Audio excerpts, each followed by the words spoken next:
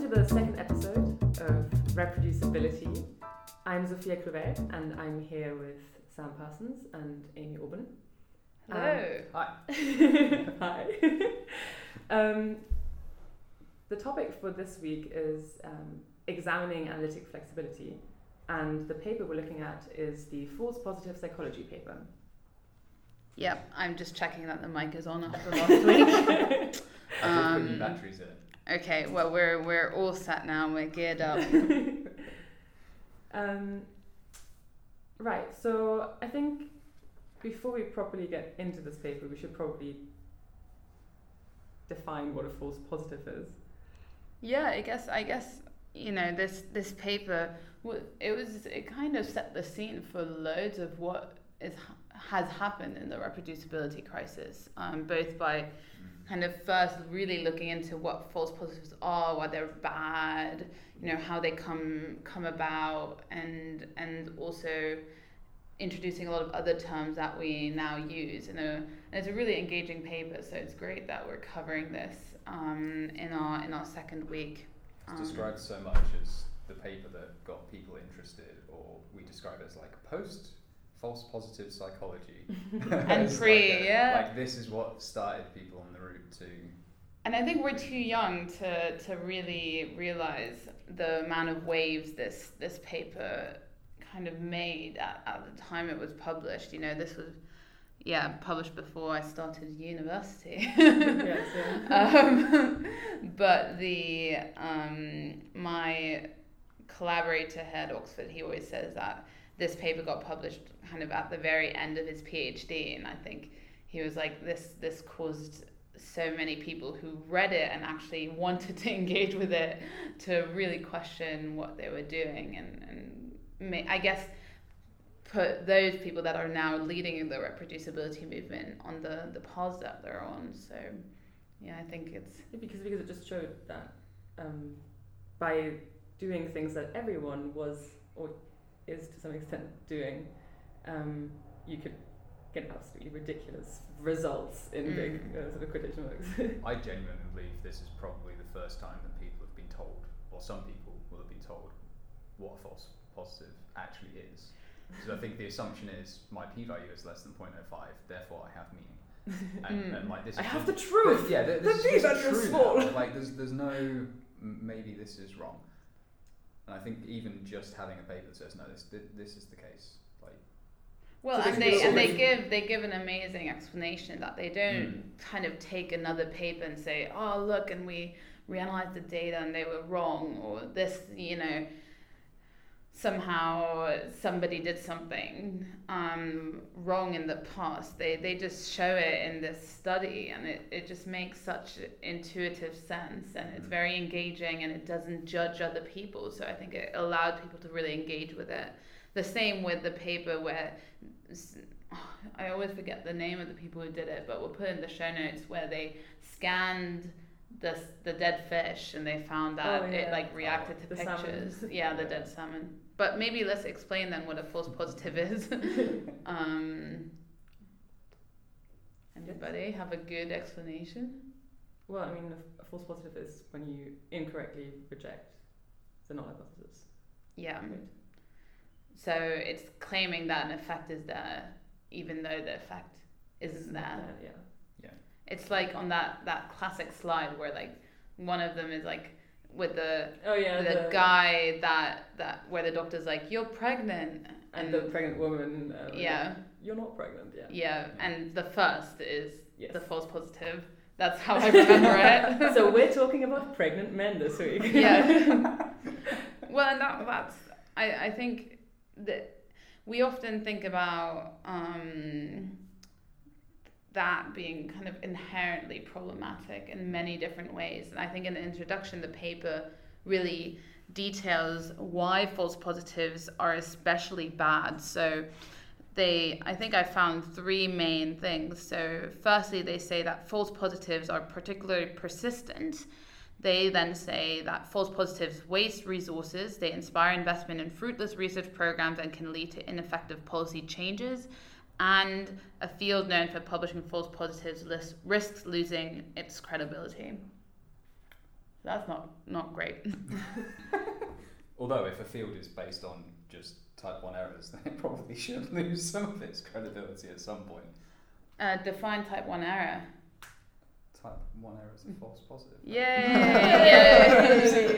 Just for Defining things. I honestly thought I was going to get that horribly wrong for a second. It was like trying to catch me out with a trick question. Yeah, it's just loads of those terminology that we don't just want to pepper our podcast without definitions. But yeah, I think it is. But we've seen this time and time again. Is that once results are out there, they get a life of their own, and people start investing in it in the way that whole master's projects and PhDs and funding money and time and originality and investment are put into something that doesn't even exist. And even if they're sort of this effect is sort of shown not to exist by because it's not replicated at all, or if it gets retracted for any kind of other reason, even if it gets retracted, it doesn't die, right? Yeah. You get all of these undead papers that are still cited massively, even after they've been retracted. Well, and that is already considering that it's so hard to get anything retracted in the first place. So as soon as something is out there, or as they say, it's super hard. Well, how much do we still talk about power posing? You know, like naturally there is still like some effects, and I do not want to go into this debate. But I listen to the radio a lot, and the amount of people who go on and like kind of say like, oh yeah, and I power posed before my talks and it made me feel really good. I'm like, very high quality British journalism and radio stations, and you're just there going like, no, don't do it. But they do develop lives, so it's kind of important that we don't have them in the first place. And they introduced. Do you have something else to say? Well, no, we especially don't want to have them if it looks like the entire enterprise of what is geared towards getting them.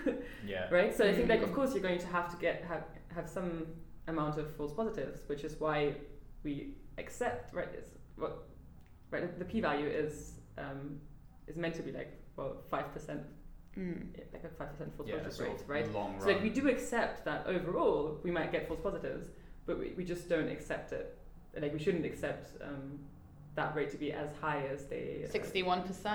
60.7%. I think they at some point in the paper cite as as a result of their simulations, and that's probably quite conservative as well. Well, they do mention that kind of further on. I think what working day to day, so I do research kind of trying to visualize the Garden of Forking Paths or research degrees of freedom, and this paper was the first people who kind of coined that phrase, and they kind of said that that's the main culprit causing this rise. We should probably also talk about research degrees of freedom. Yeah. Do you want to explain what those can be? So research degrees of freedom are kind of all the decisions that you make while you're collecting your data or collecting and analyzing, and it's things like, what sort of outliers do I exclude? Do I do a transformation for non-normality? How do I define my X and Y variables? Do I keep on collecting data if I decide to use optional stopping? What sort of control variables do I include in what sort of combination? And so once we make all these decisions, and I think I talked about this in the last episode, looking back, it always makes complete sense why we went down this one analytical path. But actually, at the very beginning, there were maybe hundreds of thousands or millions of possible analytical paths which could have gone down. And so without making all of these decisions at the very, very beginning, before we do all of our analyses, there are a lot of degrees of freedom for us to actually analyze the data in different ways. Yeah, and it's maybe worth pointing out that there's no claim that any of these particular paths are the wrong paths. It's just that there's a complete ambiguity in which path is going to be taken or which one could be better than the other. So they're all perfectly valid, whether you exclude response times below 100 milliseconds or 200 milliseconds are both completely valid approaches. So it's not to infer that any researcher has done something wrong by going down a particular path, but just to point out that there's so many different ones that when it comes down to this kind of false positive approach, there's also so many that are going to give you a significant result where there should not have been. Well, they do say, you know, because there's so many, if you are able to do so many different kinds of analyses, the probability that at least one of them will be, you know, significant is a lot greater than the false positive rate of 5%, because we're doing so many different possible analyses. And they say that naturally us kind of meandering through this garden of forking paths, as Gelman and Lokens, I think they coined the phrase,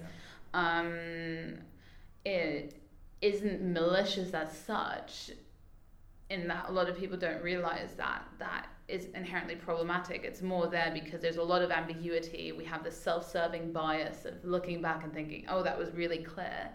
And the incentive structure is that we should find significant results, because especially at that time, you could only be published with, you know, surprising, neat and tidy, significant results.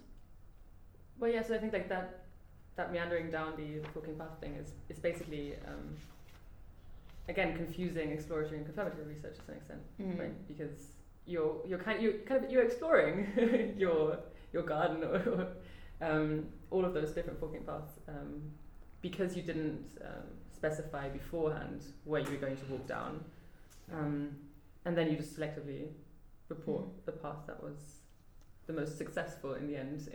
If you define success with meaning that you have the smallest p-value, which I don't, but yes. Yeah, well, there are a lot of, you know, both in my research looking at technology use and well-being, I find kind of millions of ways in some large-scale data sets to correlate those two, because of the ways that these concepts of technology use and well-being are inherently ambiguous, and you can define them many different ways. So this kind of in data analysis or in defining variables is a problem, and it shows kind of, it's very evident there. But I think something we should probably put in the show notes as well is Malte Elsen in Duisburg.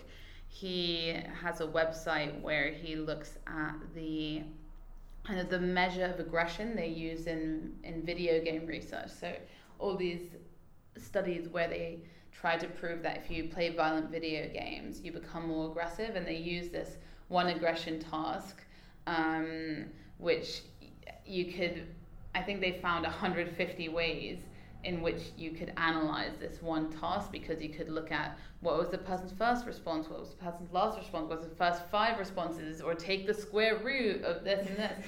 And it's just one lab who's analyzed this kind of task, I think, in 100 different ways, and you can just see that they do the 5 way that they've done previously, don't find a significant result, and they're like, oh, maybe we'll add in the square root of this time or something, and it's this amazing visualization. And now it's significant, which we knew all along. So that's a more kind of, you know, maybe meandering more into this kind of very obvious flexibility, but the flexibility is there, and the research is published, so, you know, it's still possible to do that. And yeah, Malte has a really nice visualization, which I think we'll enjoy. Also in the show notes. Yeah. Well, I guess, I mean, you know, if you were taught to do things that way, why would you doubt that was the right thing to do? I guess, right? Like it comes back to teaching in a way. I mean, like, you'd assume that people would at some point also continue educating themselves, but. Yeah, but I think I think we we often talk about the undergrads we teach here as well, and they often find that significance is the key, and we don't teach about the garden of forking paths and the importance of pre-registration even now. You know, Sam's going to supervise some people where you're going to force them to pre-register, but I think a lot of them still see it. Suggest. And put them in a room and don't feed them till they put it up on OSF. No undergrads were harmed in the recording Yeah. of this podcast. Sorry, Oxford.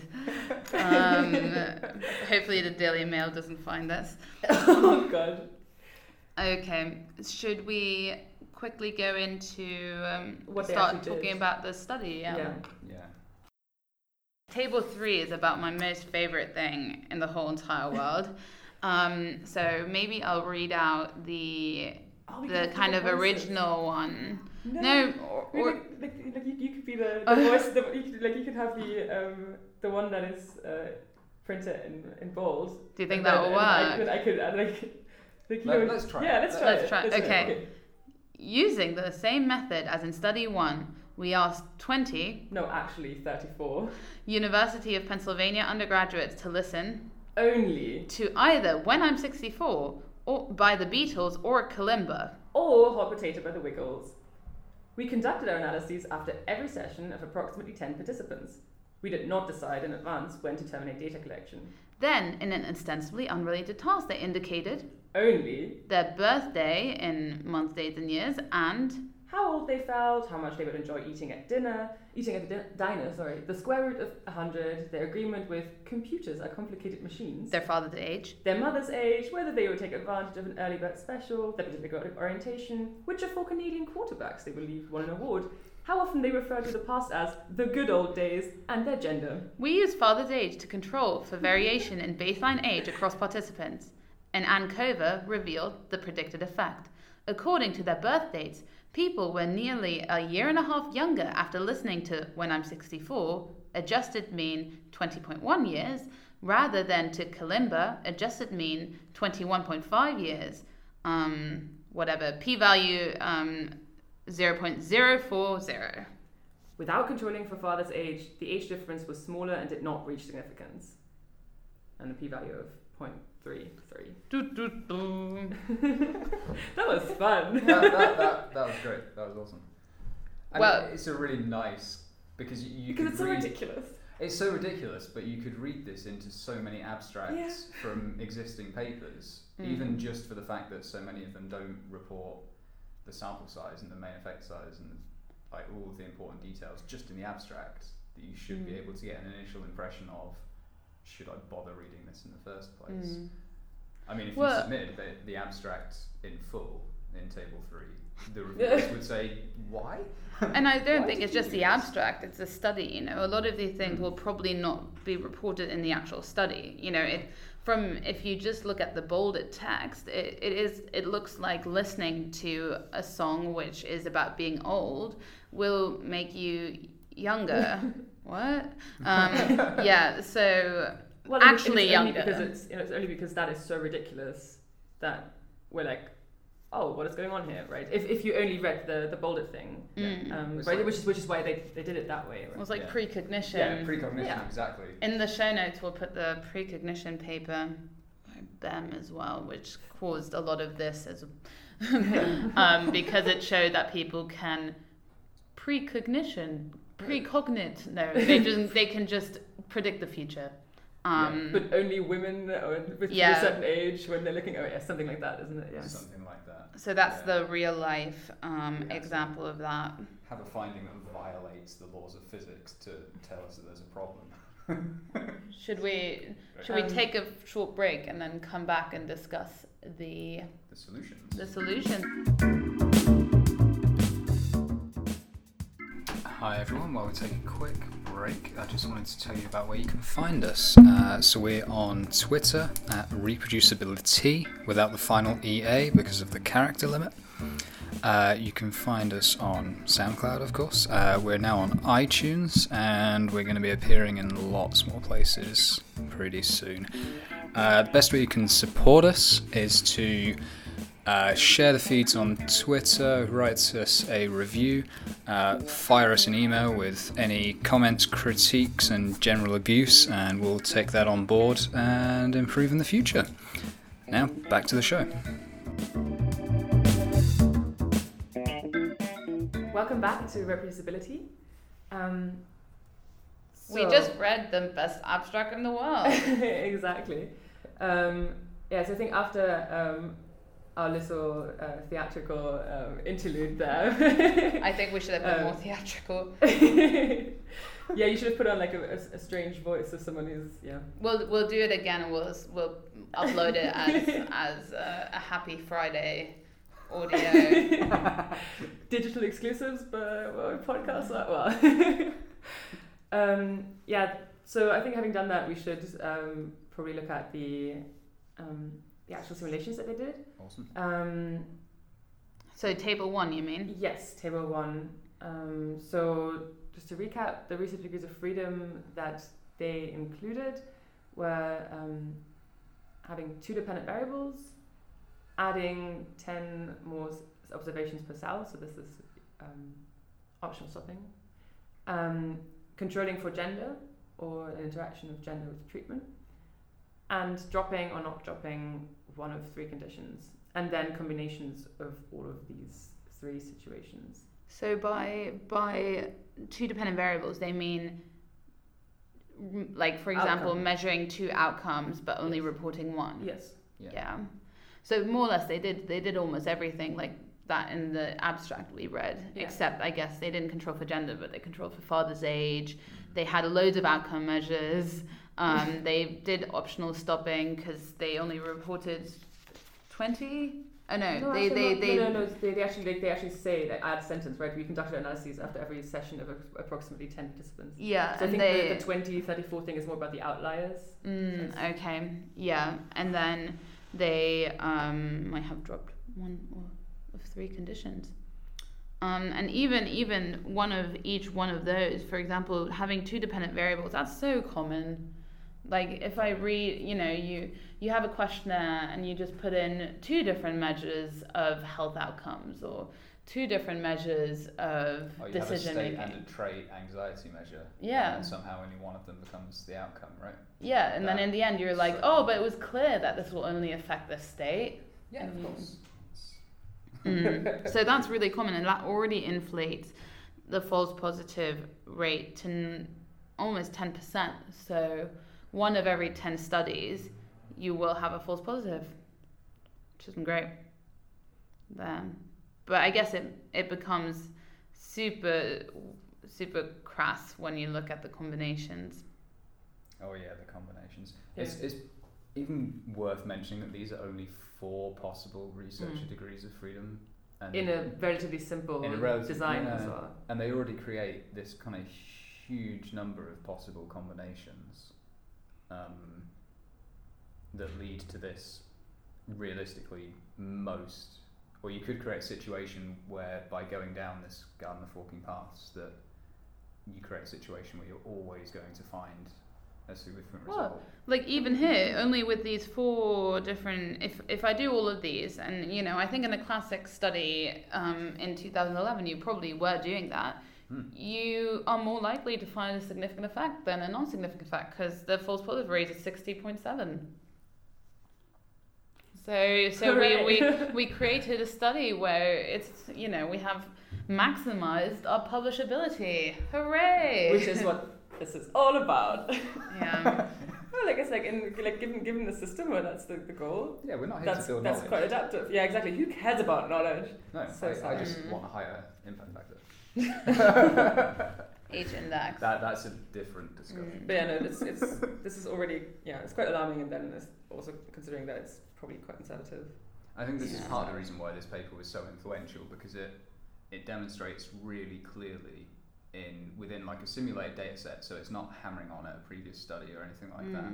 It's kind of showing in this purely data-driven example, this is how bad these practices are that are previously considered to be sort of cursory, and this is just standard practice. So it's not only saying this is an issue, it's saying this is a widespread issue. Well, and it's really bad. Like if you bear with me, I'll read out some of the concluding remarks because I think they just hit home.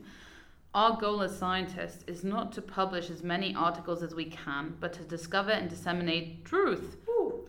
Many of us, and this includes the 3 authors of this article, often lose sight of this goal, yielding to the pressure to do whatever is justifiable to compile a set of studies that we can publish. This is not driven by the willingness to deceive, but by the self-serving interpretation of ambiguity, which enables us to convince ourselves that whichever decisions produce the most publishable outcome must have also been the most appropriate. It's that self-serving. That's the bit that I really like, because it takes the whole emphasis away from creating knowledge to a selfish enterprise of, can I build a career on this? Yeah. Yeah, and I think, you know, they it's just that with such simple steps you can have a false positive rate of 68%.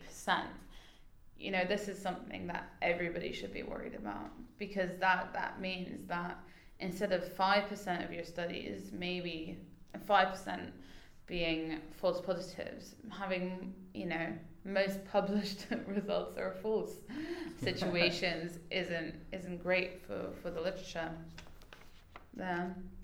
Yeah, but I guess lots of people are just not aware. I think I've kind of stopped trusting most science. Yeah. I think since I've been involved in this, like, I used to just go in and be like, oh, that's really interesting, wow, and, you know, you read the abstract and you note it down and you then use it and you talk to people about it. And now I'm just a lot more conservative about what I actually believe is true, because I see how many decisions people can make to analyze the data, and how little ambiguity we do talk about in research, and things are just not that clear. But also, even when you describe a previous study, or especially when you see it in the literature, it's XYZ whatever year found, and that's it. It's they found it. There's no ambiguity. There's very rarely any sort of critical discourse about, well, maybe actually they tried too many different things. Maybe there's ambiguity. Maybe this is just in a field that is so low powered that we can't get a huge amount of information out of it. Yeah. Should we looking at noise? I know that Sophia wanted to talk about optional stopping, because I know that I found that a really difficult kind of concept to start understanding, why it was bad to just, you know, why is it bad that I go in after 20 participants and have a look, and if it's significant I just stop, because, like, naturally that saves my time and that saves public resources. That was my previous self, just so that people aren't. And it's what a lot of people are advised to do, especially if you're a junior researcher, right? Is, well, it was almost significant. So if you collect another 10 people, then it will probably pass it, and then we've got a meaningful result, and we can publish it. And that's actually the advice that you get given or you hear discussed. But that's wrong. but that's wrong. Well, yeah. So I mean, I think it is a difficult concept to wrap your head around, and I'm not sure if I've done it properly yet. But I mean, essentially, in null hypothesis significance testing, you need to specify a stopping rule. Well, that's part of the hypothesis, right? You're actually hypothesizing, if I have this many people and this is my null, then I'm comparing the data against that, right? It should take into account your sample size. Otherwise, you're testing a different hypothesis than you set out to test, in a sort of super technical way. Well, I think, yeah. So figure 1 is figure 2 is a really good figure to look at. I think to understand why it's wrong to do optional stopping, because right. So I'm being really slow. So in null hypothesis significance testing, you're looking at the probability of observing your data, assuming that the null hypothesis is true. But your data can vary randomly while you're collecting it, which figure 2 shows, right? Yeah. So in Daniel Lakens' Dance of the P-value. I think it's not Daniel Lakens. I think he uses it, but somebody else's. We'll put the YouTube video also on the show notes, yeah. And Daniel Lakens' course where he uses it. Yeah. But it's very Shiny interesting. app online as well to play with. Okay. So you can actually fiddle with the numbers and put in your. So the Dance of the P-value is more or less showing that because null hypothesis significance testing is more or less that is what you should actually do is loads of different studies, and that's what it predict, that if you do 100 studies, that 5% would be in the long run, right? In the long run, and that simulates that really well, that there's just randomness in when things become significant, when things don't become significant. So as in this figure 2, it could be that there is like a major drop in your p-value just between randomly, between 16 and 26. But just because that is become significant doesn't mean that if you actually get as many people as you actually need from your power analysis, that effect will still be significant, or that it'll still go down. So I think it also shows the importance of actually being adequately powered and yeah. Yeah, exactly. Because I think so at those sort of dips, that's just noise, right? It's not actually a significant effect. Yeah.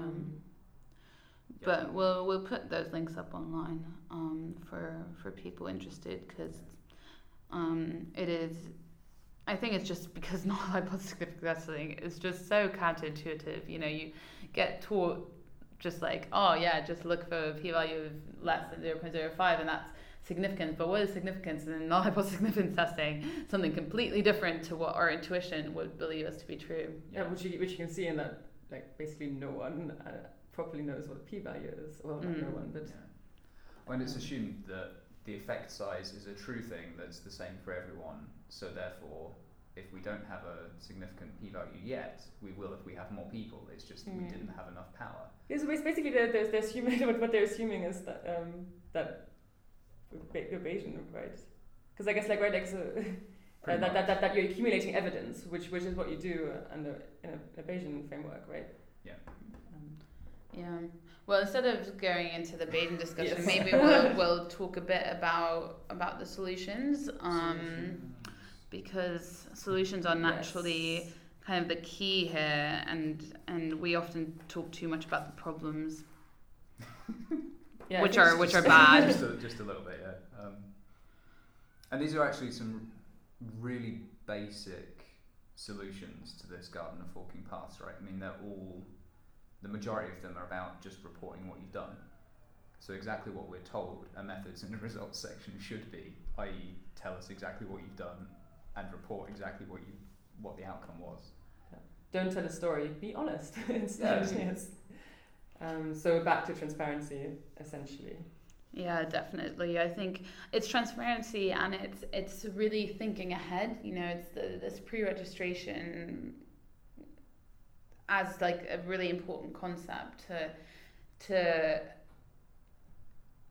how do you say, to really respect that there is a garden of forking paths, and that however good of a researcher you are and however good your intentions, you will meander through that, and looking back you'll always think was the right way to go. And that it's extremely hard to decide on the path beforehand, but that it just needs to be done. And if you can't do it for this complex research question that you want to answer now, you probably need to get an easier research question.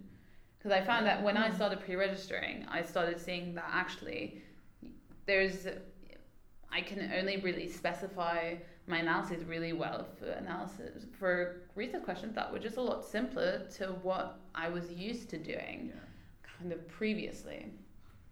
And that's exactly why, so in my lab we've got 4 undergrad students that are going to be running their dissertation projects next year. And that's exactly why we want to encourage them to pre-register, because I think especially my experience as an undergraduate was exactly that. Sort of, I want to test this, this and this.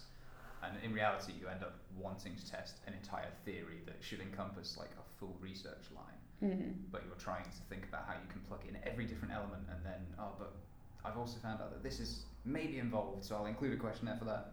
And it just becomes this unwieldy thing. Well, you can't help but go down so many different paths.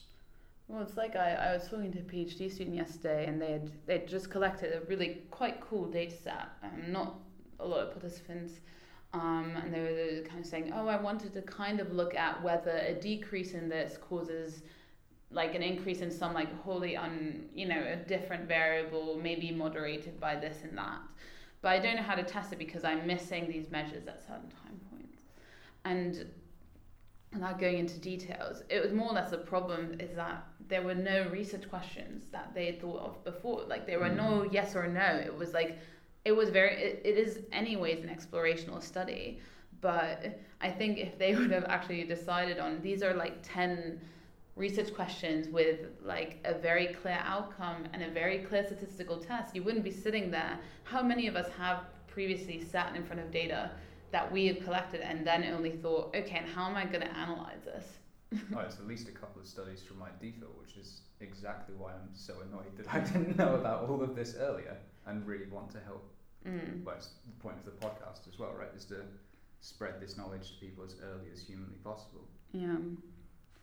So you... You're going to be going to kindergarten studying. Open science! Do things right!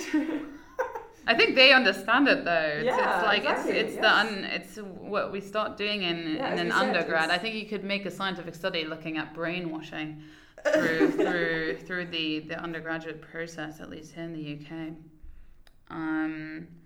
Well, I guess like the less invested I guess you are in things staying the way that they were, the more open you are to changing things for the better, right? And I think it's no, because like at some point, like if you've already had your whole career and then you get some new information, something that you hadn't considered before, and you then look at your entire life's work and go, this is useless, right? That's really harsh. Yeah, and I think it's not just your life work, as you're supporting postdocs, you're supporting, people with families, people with career ambitions, and naturally if you have like branded your lab that you find the effect X, if you stop finding it, it's not just bad for you, it's bad for a lot of people. But I think what this paper shows is that it's not like a small, like doing these kind of things that we often see as we don't say academic malpractice, we say, what is the word? Questionable research practices. Yeah. They're just a bit questionable. No, they're not a bit questionable. They're wrong. Well, yeah, but the thing is, right? So in a system where you don't make it clear that, whether you've engaged in any of these things, you can't. There's just a lot of grey area. And again, so if you, actually, I just pointed to a quote that we wrote down previously because I really like it. Perfect. I think I wanted to start with this, even though I just didn't. Well, we should include it in the podcast. The authors of this paper that we're looking at right now wrote a follow-up paper that came out earlier this year, where we'll put it in the show notes. Yeah. So I think it's false positive citations. And what they say is, everyone knew it was wrong, but they thought it was wrong the way it was wrong to jaywalk. We decided to write false positive psychology when simulations revealed it was wrong the way it's wrong to rob a bank. I think we might have actually mentioned this in the previous one as well, but I'm not sure if we did that while we were recording or not. But yes, I think on that note, we should probably end this podcast before we ramble on for too long. Yes. So see you next week. See you next week. Bye.